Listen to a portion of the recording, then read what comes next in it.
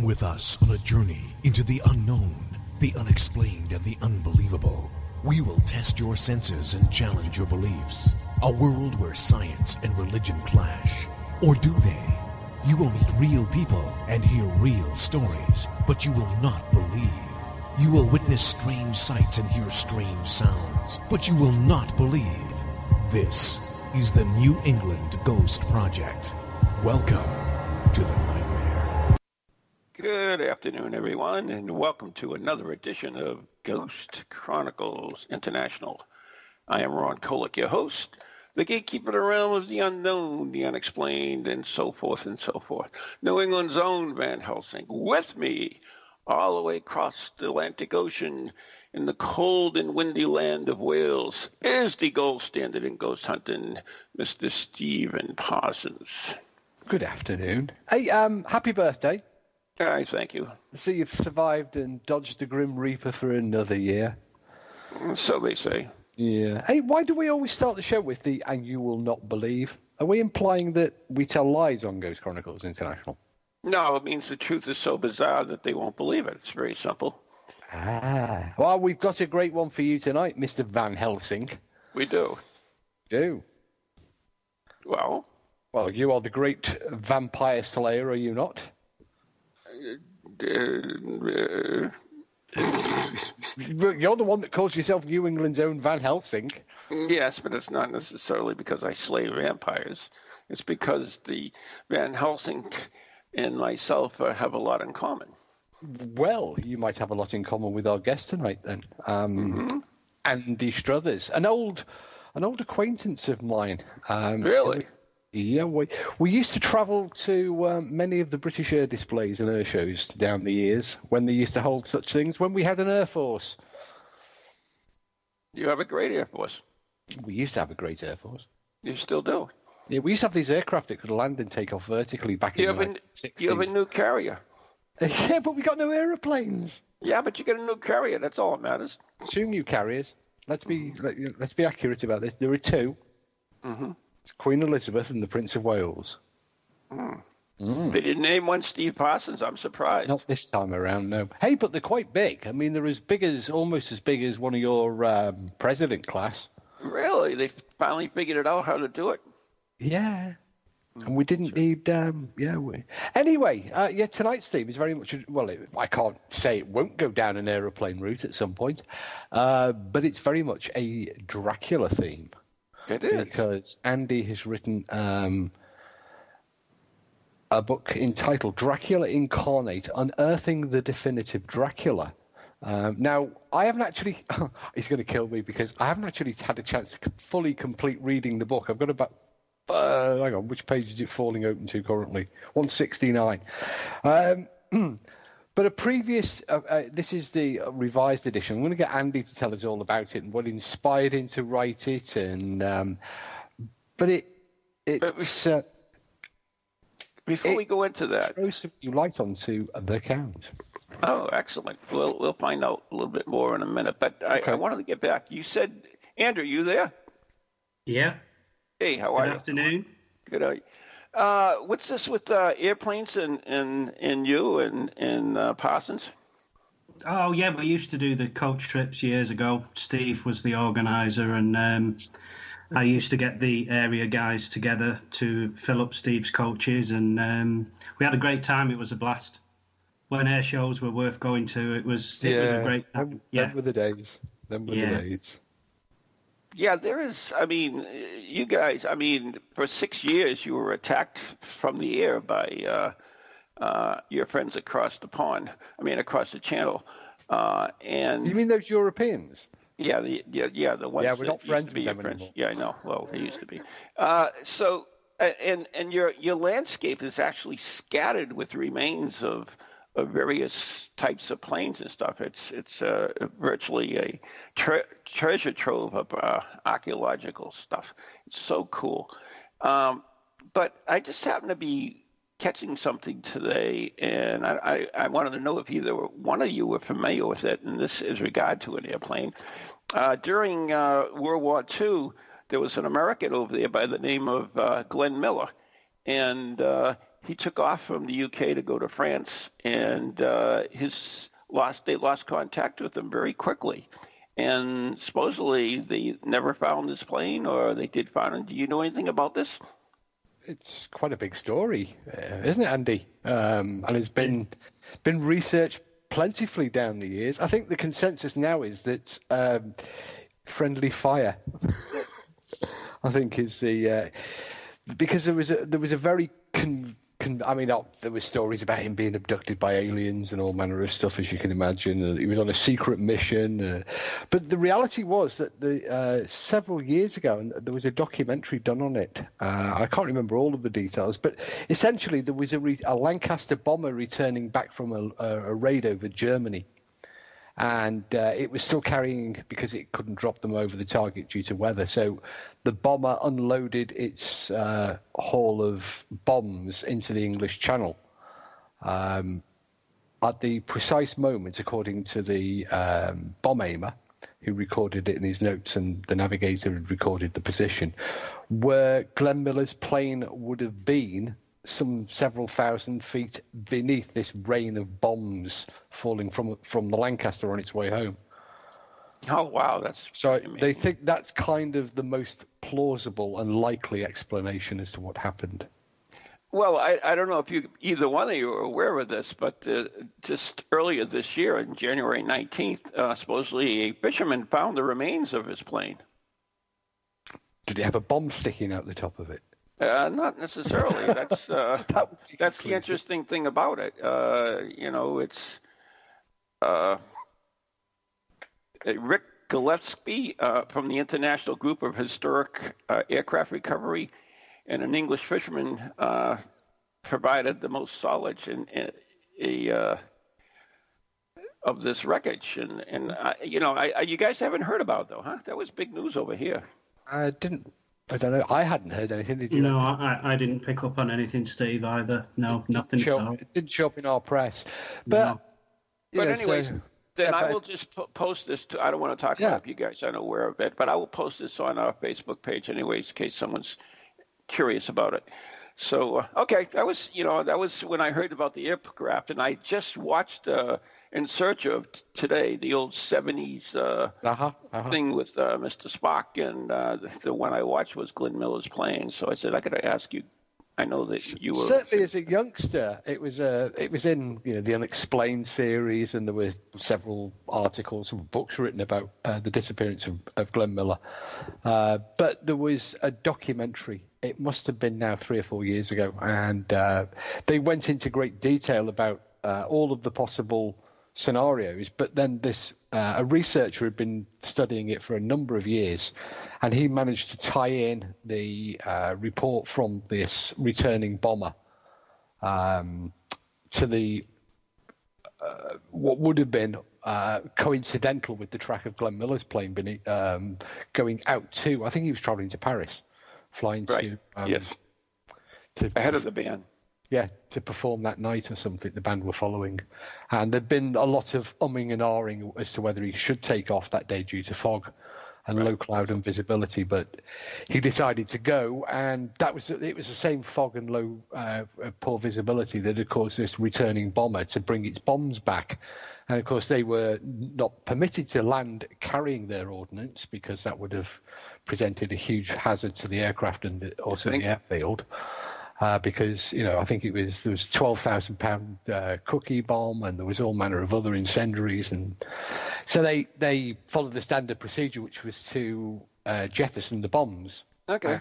So, anyways, I'll put this article up there. You guys can make your thing out. So let's go back to Andrew, who found Dracula. Well, I should let Andy tell you, because it's not found Dracula, but there's a very intriguing, which I'm not fully qualified to talk about. But from what I've read so far, one of the reviewers actually said, and Andy mentions this in the introduction to this revised edition, that it proper mashed his head in, which is a colloquial English term for it was quite complex. But I'm just getting to the sort of reveal, and he presents a fascinating case. I'm going to let Andy tell us a little more. I don't know how much he wants to give away in terms of, because otherwise it could be a spoiler for the book. I'm not worried about people knowing what's there, Steve. I'm glad for people to know. Well, in that case, ball is in your court, Andrew. Okay, thank you very much. Well, my journey began way back in 1973 with the film In Search of Dracula by Professors McNally and Florescu, who had wrote the book the year before. I never believed, even at such an early age, because I would have only been maybe 6 years old, I never believed that Vlad the Impaler was the true inspiration for where this thing came from. It was way too powerful for that. So, after years of watching the old, particularly the Hammer films in this country, Christopher Lee, Prince of Darkness, collected the Dracula Lives comics, I've always kept an eye on the evolution of the Count, how this thing was developing with time, but I never inside myself, I never truly believed that there was a link with Vlad. And what I've found proves that completely. Other people have proved that Vlad wasn't as important. Professor Elizabeth Miller from Canada, especially, has disproved any link between. He used the name Dracula because it means devil. And boy, was that a clue that we should have looked at. That was a big clue. Because somebody else in history, just several years before, in all the world's newspapers, was labelled as the devil. And his name was Jack the Ripper. Oh, wow. So you're suggesting there's a strong link between the two? I'm suggesting that Count Dracula is based on Jack the Ripper because Bram Stoker knew the man. Wow. Really? I didn't know that. He knew Jack the Ripper? He knew Jack the Ripper. You mean personally or just personally. The newspaper? No, personally. Oh, this is big. Absolutely. So you're not only identifying who Dracula is, but you're also identifying who Jack the Ripper is. Yep, it's one and the same. It's one and the same, but it's not as straightforward as that. The character of Dracula is part of a 4-piece composite that actually features who Dracula was. They live in a house called Carfax, which they tell us means Catrafas. It doesn't. It means Carrefour, which is crossroads. And that's one of the things I picked up on with my research was lots of the things that Stoker tells us within his writings and within the novel are actually not correct. But that's not because he was sloppy in his work. They were pointers that we've missed all along. Now and there are dozens of. Sorry, Andy. You go on to say that Stoker. I suppose a bit like could we liken him to a modern day Dan Brown, because there's a code hidden within the novel, isn't there? Yeah, absolutely. Which Stoker has deliberately put there in order to lead us to this information. Yeah, it's a codex. Dracula is a codex. Yeah, really? Like the Exeter book. Like the Exeter book that's held in Exeter Cathedral, which also, lo and behold, it features in the novel Dracula. His solicitor really should have been based in London, where everything else was, but he wasn't. The solicitor came from within the shadow of Exeter Cathedral, and that was Stoker's way of telling us that it came from the book. It's a codex. Dracula is the 5th codex. Now, people are going to be saying that lots of people have claimed that they know who the Ripper is, that lots of people have researched the historical Romanian, I think it was Romanian, Transylvanian ruler, Prince Vlad Dracula. Why haven't they found this link before?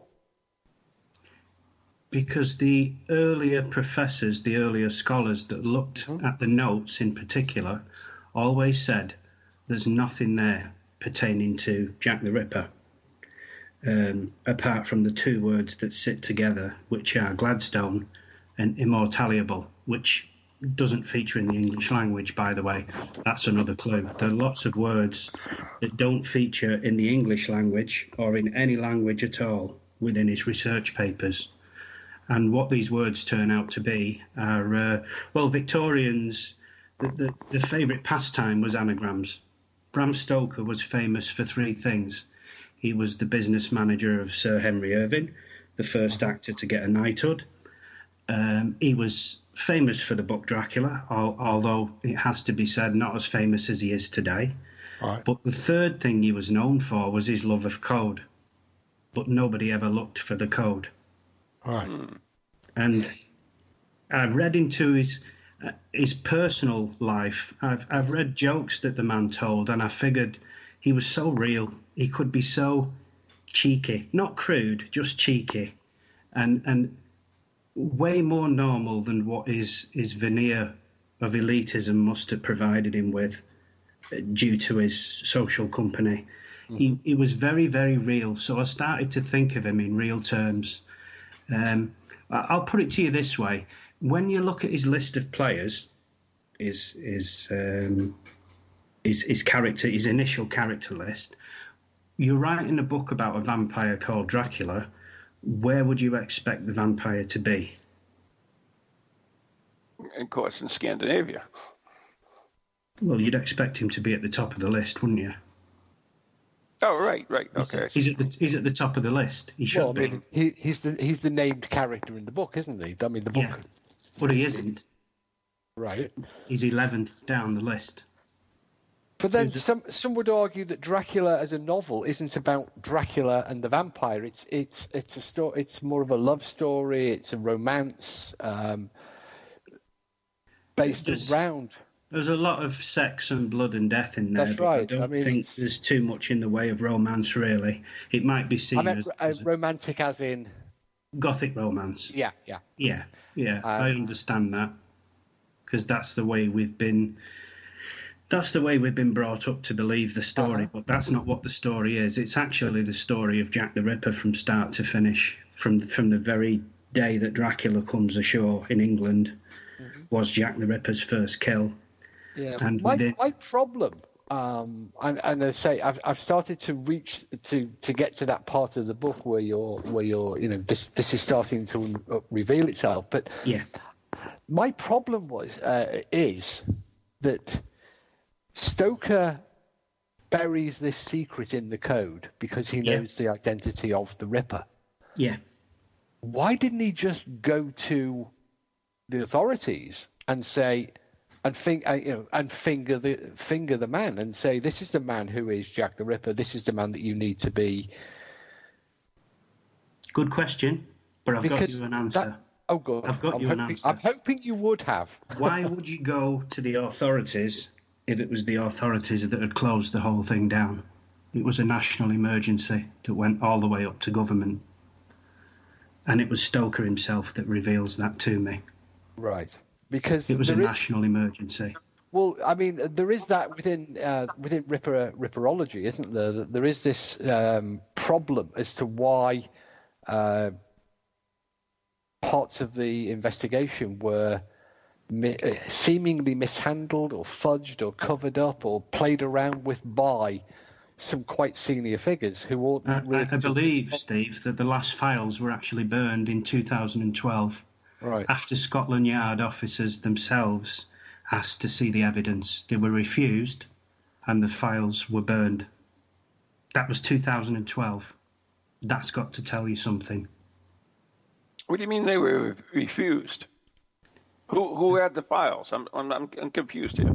Scotland Yard still had the files, and then the files were burned due to lack of space, I think it was, which surely you can put files onto hard drives, whatever. There is no excuse. No, there is no such thing as lack of space anymore, is there? Not when you've got Google, who's still most of the way through scanning the entire collection of the world's published output.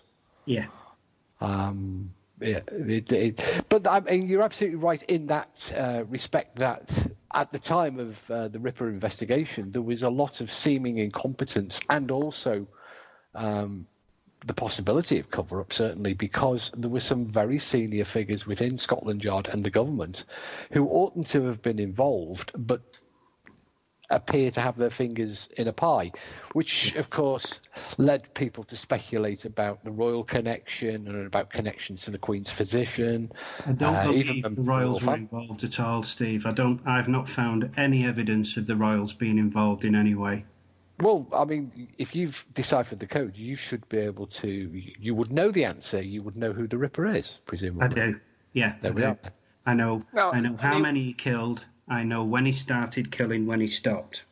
I know who killed the other 2 girls. There were 6 girls killed altogether, and I know of the 3 babies that he sacrificed. We'll call it sacrifice after he finished his last kill.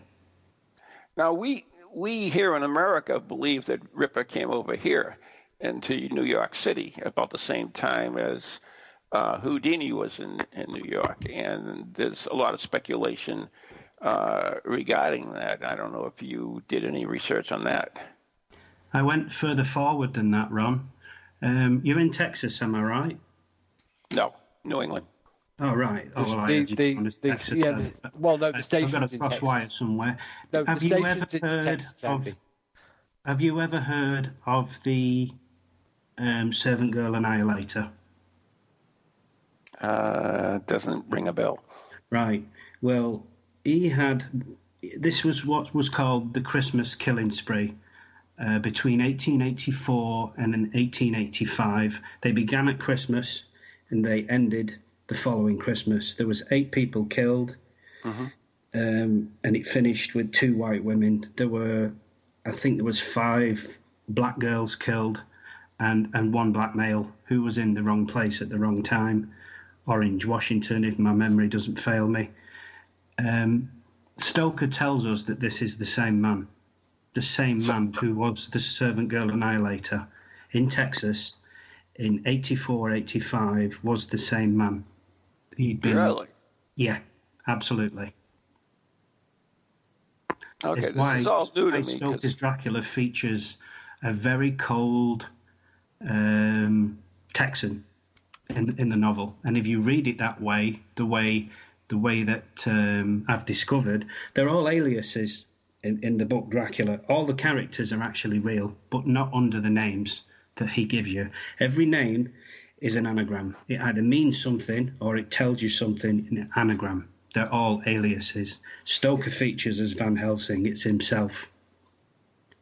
Stoker uses some very peculiar names, doesn't he? I mean, they're almost Dickens, because Dickens was another one for choosing ridiculous surnames. But when you're writing a book, I mean, you yourself actually say this in Dracula Incarnate. When you write a book, you want to engage with the reader, and so you don't pick difficult names. Now, of course, Dickens did, but his were quite memorable,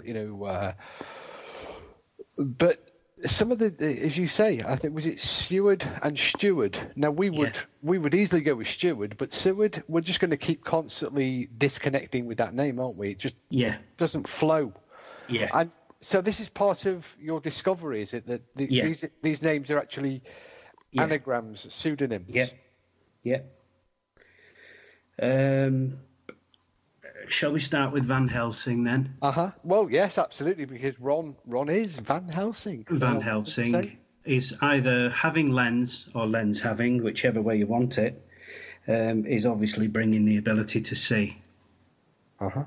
John Seward was the Ripper himself, Mad Dr. Jack, who featured at the top of Stoker's list of players. He calls him the Doctor of the Madhouse, but in maybe 3 or 4 different instances in his notes, he actually labels him as the Mad Doctor. And that's got to tell you something. He sits right at the top of the list. His name was John Seward. Stoker called him Jack, Mad Dr. Jack. But John Seward is an anagram. It's Jars, how end.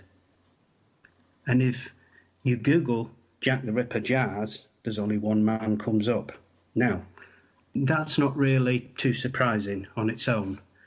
But once you realise who this man is, and you see that this man went back to America and said, I can't possibly be Jack the Ripper because I've dined at the Beefsteak Club.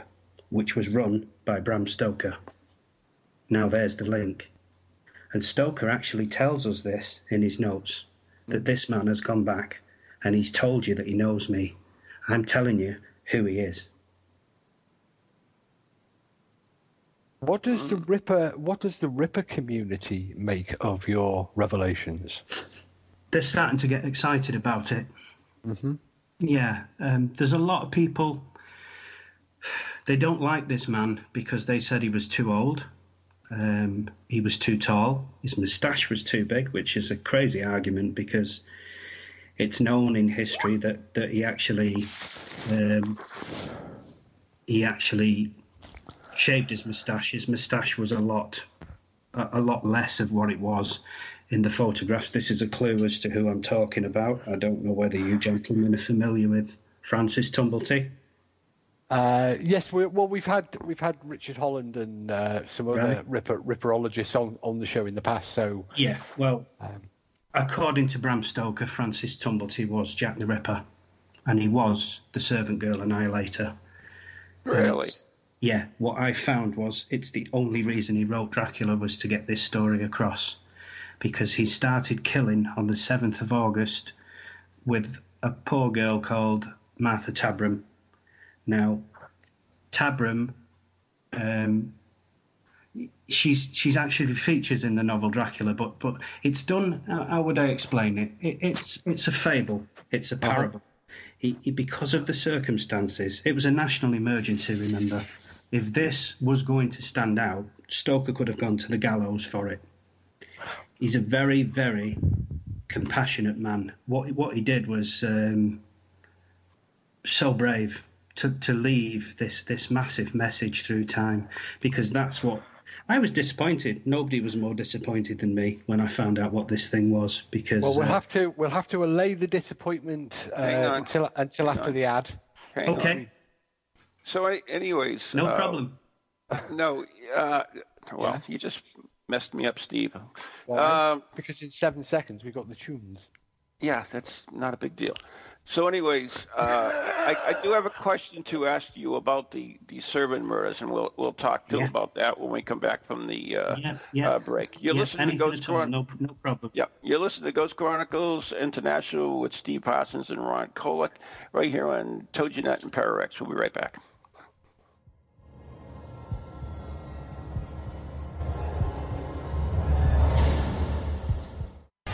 Welcome to TogiNet, radio with a cutting edge. Do you have a paranormal event, book, or something else you want people to know about? Then why not advertise it on Ghost Chronicles Radio? With over 150,000 downloads a month, get your message out to an audience that's interested in the subject. We have a plan at a cost that fits your needs. For more information, contact Ron Kolick at anyghostproject@comcast.net or call 978-455-6678.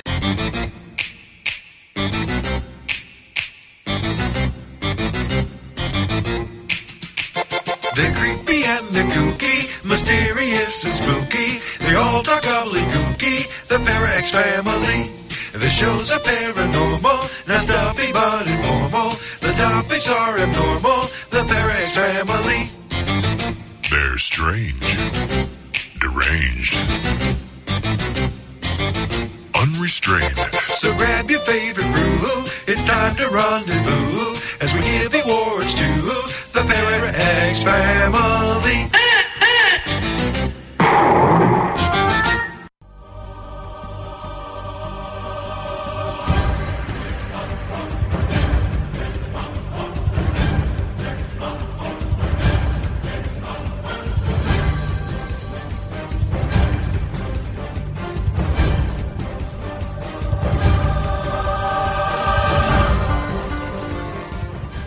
And the fading tones of the Van Helsing theme lead us back into part 2 of Ghost Chronicles International with our guest tonight, Andy Struthers, whose new book, Dracula Incarnate, reveals some revelations about the famous novel Dracula written by Bram Stoker, and our very own Van Helsing is straining at the bit to ask a question because all of a sudden the ad breaks aren't important.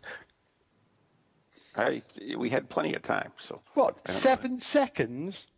It's not 7 seconds. It's 7. Reminding me that's all it was. No, it said set. You'll learn about radio one of these days, Pods. Well, yeah, I might do, mightn't I? Yeah, you might. Yeah, I'm just looking. 15, 7 tunes, and you're still talking when it says that. Of course, I built the freaking tunes out, you dumbhead. Anyways, moving right along. Make it more it's not for you, then. It's for me. So take a hike. Anyways. I can't wait to get you on the Wes Files. Oh, that's never happening. Anyway, we do have a guest. That's a radio show run properly. And there's a lot of conjecture, and of course, I'm reading this article, and they talk about this book that was written, "The Ripper from A to Z." Are you familiar with that? What's that? Sorry, which book? I got to get back to where I was. I'm sorry about that. Where is it? Oh yeah, The Complete History of Jack the Ripper. And there's another one, The Ripper from A to Z. And they mention various people, and they do talk about the connection between this killer and Jack the Ripper. Yeah. And I think about it when I think about Bram Stoker's Dracula. There is a cowboy in the movie as well. I don't know if that's what you're talking about, but there was a cowboy in the movie. That's exactly what I'm talking about. Yeah. And he's always dark. He's cold. He doesn't mix with the others. He tells them that he hasn't lived his life as he should have done. He gives you a backstory. Of course, he gets killed in the movie, right? Yeah. It's do you know? It's all explained in my book. It's the character kind of strips himself down at the end, if you like, and then vanishes. Yeah. Yeah. You know, he kills Renfield first. When I was reading your book. Sorry, Steve. All right, I was going to say, when I was reading your book, and this talk about the cowboy that Ron just brought up, then. Yeah. Do you know? I'm sitting here thinking I've not heard this before, but it's all very familiar because we keep seeing threads of this, don't we? In the series Ripper Street, with the American doctor, who was also a cowboy. We have when they did the Houdini and Doyle short TV series, which featured the same actors as well as Ripper Street in parts. They also, when they came to the Dracula and Stoker episode, they alluded to more beyond the Dracula story, but they centered their around Stoker. Is some of what is this discovery new, or have other authors and researchers in the past sort of gone partially down the road, but not made the right connections? People have looked for Dracula for over 100 years, but nobody's ever got anywhere near to saying this is where it came from. But there have been links between Dracula and the Ripper before, haven't there, in some writings and fiction? Yes, there has. Well, they're always going to be seen side by side because they're two of the biggest characters that was. Sherlock Holmes, Dracula, are both in the Guinness Book of Records as being the most filmed characters that there was. And they're pretty much neck and neck all the time as to who's the most popular. But they have appeared linked in fiction before, haven't they? Yeah, but my point was I wasn't looking for the Ripper. I was looking for Dracula. And you accidentally... I've got no interest in Jack. And you found Jack through Dracula. That's interesting. Yeah, I was looking for the Count Dracula, and when I got to the grave and looked in, it was Francis Tumblety that was laying in the grave. I spoke with Stuart Evans, found the Ripper 25 years ago now, I believe. He found it in an old letter that this man's name, Francis Tumblety, was top of the list for the suspects. They believed him a very likely suspect. That was called the Little Child Letter. And what I found, Stoker says this was the man. He tells us over and over again in his notes. He even names him in the novel. When you, if Steve, by the time Steve gets to finish the book, you will do, won't you, Steve? You promised me.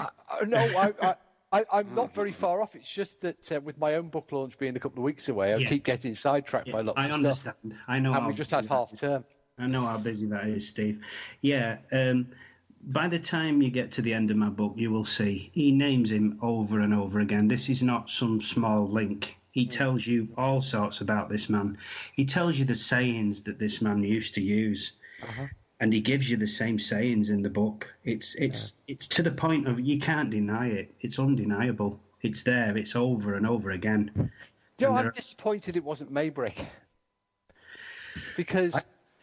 I always thought it was John Williams from the Welsh National Library, to be honest. And when I had Stoker's notes initially, and I saw Mad Dr. Jack at the top of the page, I actually ordered 2 books on John Williams, and they both stayed closed. I never even opened them, because by the time the books arrived, Stoker had told me it was Francis Tumblety. Now, this isn't a name that I'd heard of him vaguely. And like I said, I don't have an interest in Jack, so why would I know any more than that? I've never had an interest, really. It's not my thing. Dracula was my thing. But what a dark thing to find when you're looking for something else totally. And Stuart Evans, that found the Ripper initially, I've spoke to him about it. Stuart said that's what you call serendipity. You know, a very happy chance finding. He said, that's amazing. But obviously the way you find it, it's obscure. Of course it is, but that doesn't mean it isn't there. No, of course. I mean, no, of course it doesn't. I say for me, just personally, because Maybrick was from Merseyside. He was an easy one to... And of course, the story of when the diary was revealed. Yeah. And he's only over in Aintree Cemetery, so naturally went over to have a look and delved into the story. And we'd done some ghost hunting for the BBC up at St George's Hall, where, of course, the cameo murders and Florence Maybrick's trial took place. Yeah. So there was a kind of fascination with Maybrick. And I was always a bit disappointed when they found that the diaries were... likely to be forged, although that's been contested in recent years. Yeah. So I think, and personally, I think the inks were later inks than what they should have been. But I've not seen the evidence myself. But that to me, it's besides. I mean, he was backwards and forwards to America as well. And looking at you pull up a picture of Maybrick, and he looks a bit like a cowboy. I've got to admit. Yeah. You know, he was very connected to the South, the southern U.S. states. So, is either of you guys familiar with Michael Hawley, author from Rochester, Buffalo? No. No, you never heard of Mike Hawley? No. Well, he's really big in Ripper School at the minute. He's he would forgive me calling him a Tumblety guy, but some of the things that Mike's found on Tumblety are amazing, including the fact that he's shown a set of knives to a young man later on in his life, surgeon's knives, because this man was an assumed surgeon. He wasn't even a genuine doctor, but he called himself a doctor. He was. He lied about everything. He lied about his name, his age, his family, his wealth, his friends. He lied about everything all his life. He was a right character. He was one of history's big bad boys. This man was. He was involved in political infighting. He was part of the Irish problem, you know, with the Fenians. He had all kinds of bad links here, there, and everywhere. And what Mike found was this guy Tumblety had shown his knives to this young man, and this is under sworn testimony. This young man made the statement after the Whitechapel murders. I believe it was after that the statement was made. It might have even been before. I'm not sure which way it was, but anyway, he makes the statement that all night walkers should be disemboweled. Tumblety's words, whilst he shown these knives to this young man. That's quite heavy. That's a heavy thing to say. He was a misogynist. He hated women. But Mike's biggest reveal on Tumblety, this is the kicker, really, what we're finding. And there was a programme in Ireland over the last 5 years or so which says the character's basically gay. Now, Tumblety was gay, or up till recently, they've all believed he was gay. He wasn't gay as such. He was intersexed. He was, in the old term, he was a hermaphrodite. He was half and half. Jack was actually half Jill. And he was very angry about that as well, especially with the women who could have the men, who could take the men away from him, because all he was left with was men. Mm-hmm. He was essentially he was a woman who was living as a man, and he was angry as hell about it. And hell hath no fury like a woman's scorn, doesn't it? Yeah, absolutely. There's a lot more to Tumbleton than what any of us have ever considered. Yeah. You know, well, this revelation, and it's a blockbuster, isn't it? That Bram Stoker knew Jack the Ripper and veiled it inside the Dracula novel, and it's been, it's been read by millions and millions of people, staring them, full on in the face. Yeah. This surely has the potential to reverberate, doesn't it? This revelation. Well, you've got the definitive Dracula story now, surely, because you know what Dracula really is. You know what all the other characters are as well, who they are, why they work together the way they do, why they bounce off each other the way they do. Everything's understood now. All the weird paragraphs, there's full chapters in there which we don't understand. It's like, what the hell was he writing down? It's some of it's really gobbledygook, but once you know who the characters are, you understand everything. I read the novel now and I just sit smiling because it's wonderful. It really is. Because people always assume that Stoker was just on drugs when he wrote some of it. It helped. I doubt it very much. No, but I've seen, when confronted with, as you say, some of those chapters that you scratching your head about, they've put it down to, well, he took a lot of opium and he took a lot of other things he shouldn't have done, and the result is this. But you have this brilliant literary work called Dracula as a result of it, so we can put up with that. But in fact, these were deliberate chapters. Everything was deliberate. Yeah, everything was deliberate. Absolutely everything. Even there's dating errors in there, which they've always been classed as errors, but they're not. They point at other things. Sometimes he'll give you a word and he'll spell it 3 or 4 different ways. It's part of an anagram that has to fit with something else. I uncover a lot of those. Is he hiding other secrets within his works? Is there other secrets? Yeah. Oh, yeah, absolutely. The Dream of Red Hands was one of the first things he did before Dracula, and he wrote The Dream of Red Hands, which is keeping a murderer's secrets for him. He wrote that right on the back of coming out with the Freemasons, would you believe? He was a Freemason. He came right out of the Freemasons straight after Jack the Ripper. He was really angry with what had happened because the Masons were involved right to the top. The same men that were running government and the Masons, they were all Masons. They were the same people, the head of police, the head of the country. All the heads were all in the same club, and Stoker was one of them. And this man was an anti-Mason. He wasn't a Mason. The Freemasons, according to my research, didn't actually do anything wrong. What they did was they got rid of Jack, the only way they could have done. He was escorted back to America through France, and the whole story was buried. And Stoker said, do you know what? You're not going to do that. And that's basically what Dracula is. It's the story of the whole event from start to finish. And when Dracula vanishes in the drawing of a breath, right at the end of the book, that happens within about 6 hours in real time of when Tumblety actually vanished from all the authorities. Now that is a bit of a coincidence. So your book has been out almost a year now. I think it came out March 18th last year. And what has been the response from, people that other Ripper authors, other Dracula authors, and what's their thoughts about it? And have you taken a lot of flack for it? I've presented it to the Stoker estate, which is Bram Stoker's great-grandnephew, Dacre Stoker. But the problem with that right now is politically it couldn't be more wrong.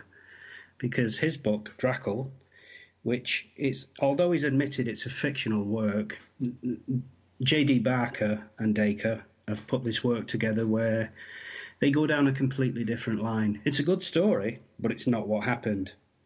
So I land this with him and tell him it's a codex, and he's getting this, but he's backed into a corner. What does he say? Because his own book's already been optioned for a film. Now, surely if he comes out and says, we've found Dracula, look who he is, that could well damage his own film somewhere down the line. So I totally understand him not wanting to say anything, but I've got to give the man credit. He's not come out to say anything silly either, like it's not there, because it's plainly there. My own doctor, who's a very common sense man, has read this book from start to finish.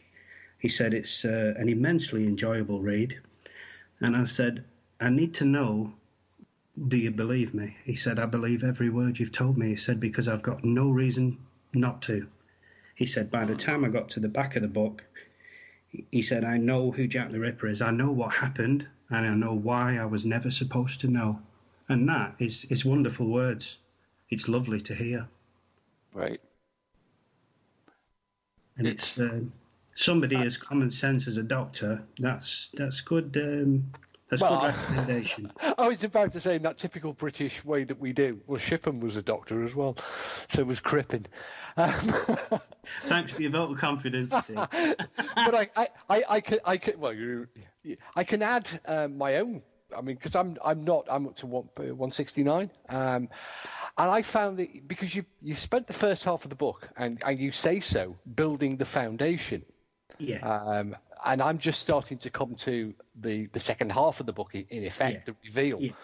And I find I can't shake the foundations. I don't.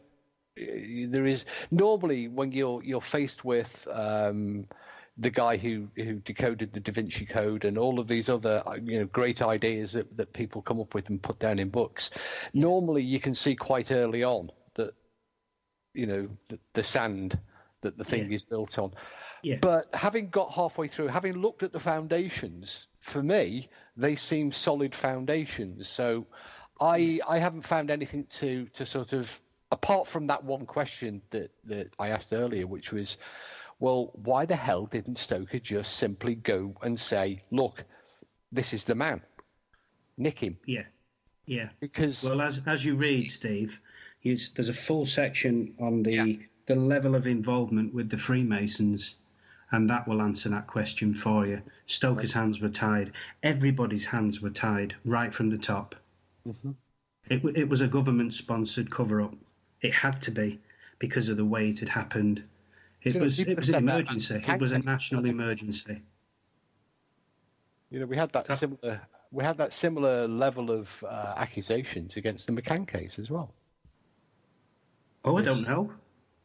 Well, this idea of why did these seemingly ordinary people get such high-level protection, and why were they afforded so many deviancies from the normal practice of investigating? Yeah. There was clearly a high-level involvement. In fact, there was again, like with the Ripper, there was people involved who ought never to have been involved. Yeah. In an ordinary criminal case. Yeah. You've got to ask questions, haven't you? You have to start saying, well, what were you doing? Why was the Home Secretary dabbling in it?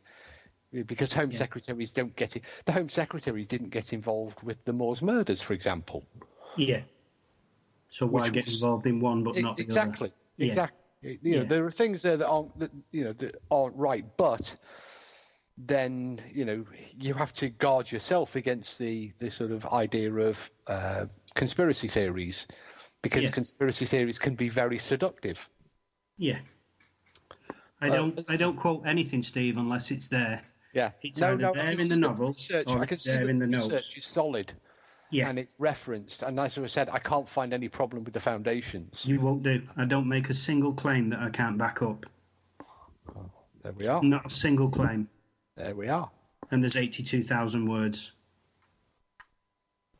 Now, I have a question. I saw a documentary on it regarding one of the messages that was written by Jack the Ripper, and it was erased by one of the police officers is. Yeah, Are you familiar Charles with that? Warren. Charles Warren, head of police at the raise.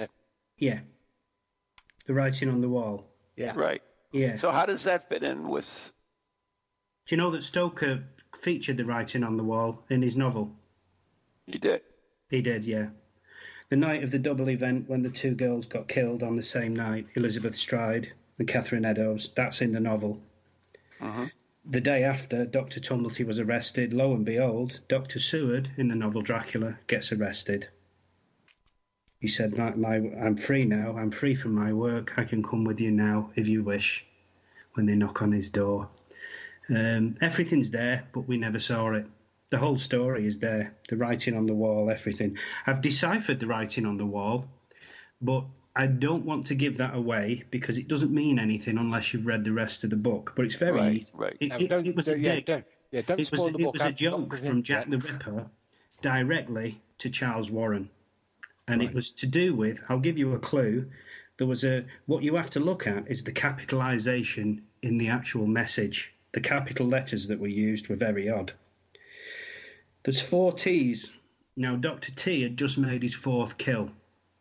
The only other letters that were capitalised were J and B, which is Jarchin and Boas, which are the 2 Masonic pillars, which tell us of enjoying the good times as well as being able to deal with the bad. According to Masonic scripture, that's what those mean, J and B. The only other letter that was capitalised was W, which was for Charles Warren, which is why Charles Warren washed it off the wall. He could have covered it over, everybody said. He could have covered it over, he didn't do. He got up out of his own bed in the middle of the morning and said, get that off that wall. And that's undeniable. Hmm. Here we are. So, unfortunately, I have not read this book, but I am dying. I'll send you one, no problem. I'll sign you one, send you one. It's a promise. Oh, that's awesome. Leave me your address on Facebook. I'll post you one out tomorrow. With I pleasure. will do that, Andy, because it's intriguing as hell, and you already brought up things that I hadn't even thought about, and I've got answers where you never even had questions before. Yeah, just on the Ripper genuinely, stuff alone. yeah. Never mind the correlation between the two, which is more intriguing, between between Stoker's book and the Ripper. So this is, I'm going to look at different things differently after this show. One of the things that I did, and why it slowed things down a little bit, is I'd got to about, around the 80s, 70s or 80s, and I had to go back and fish out my copy of Dracula, my dog-eared paperback copy of Dracula, and sit and read that, because I realised I hadn't read the actual novel for 30 years, and I thought, well, I really need to acquaint myself with the Dracula story again, rather than the Christopher Lee version of Dracula, which is the film's never been done, Steve. It's never been done. But one of the things I would urge anybody to do before reading Dracula Incarnate is to read Dracula by Bram Stoker. Yeah. And order a set of notes as well, Steve.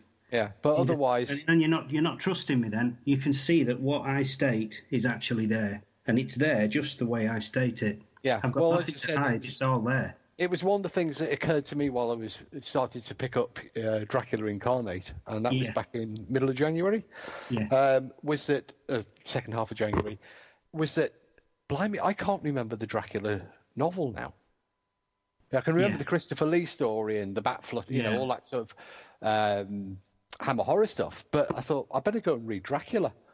So I had to go. Sadly, Steve, what happens is with Dracula, it's got a brilliant beginning.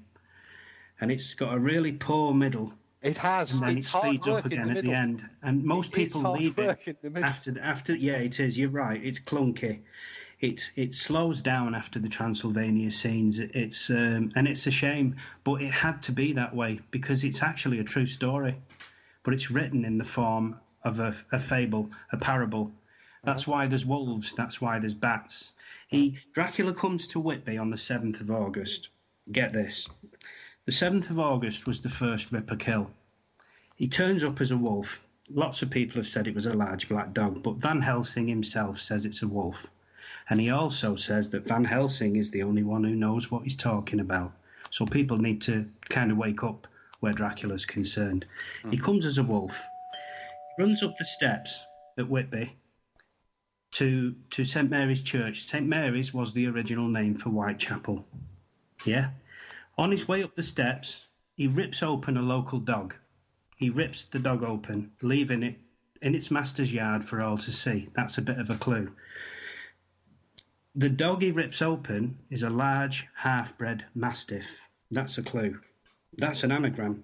A large half-bred mastiff gives us the words glyph, which means a fleeting, shocking glimpse.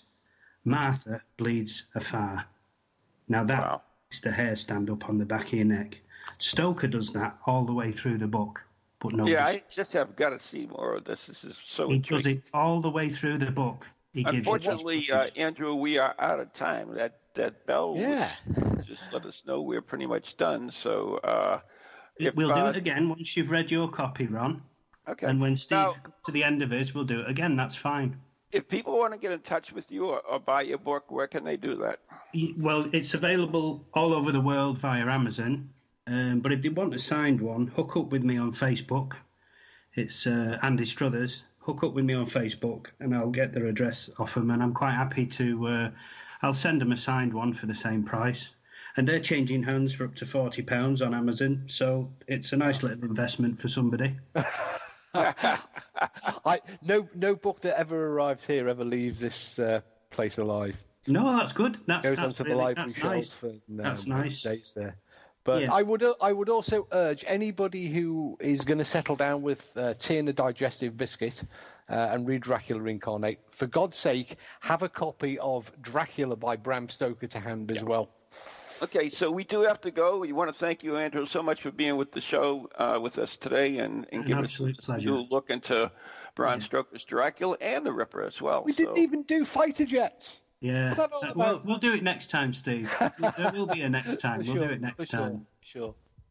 So till then, I guess. Thank you so much. Thank you so much for your time. It's a pleasure. Yep. Pleasure. Good night. God bless everyone. Pleasure, Andy. Good night. Good night. God bless.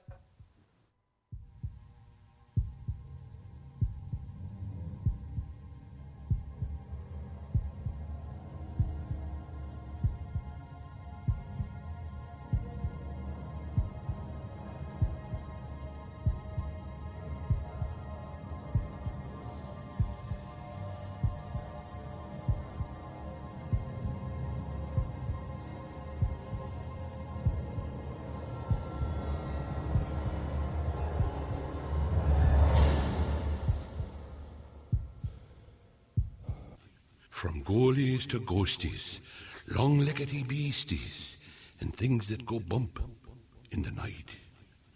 Deliver us, good Lord.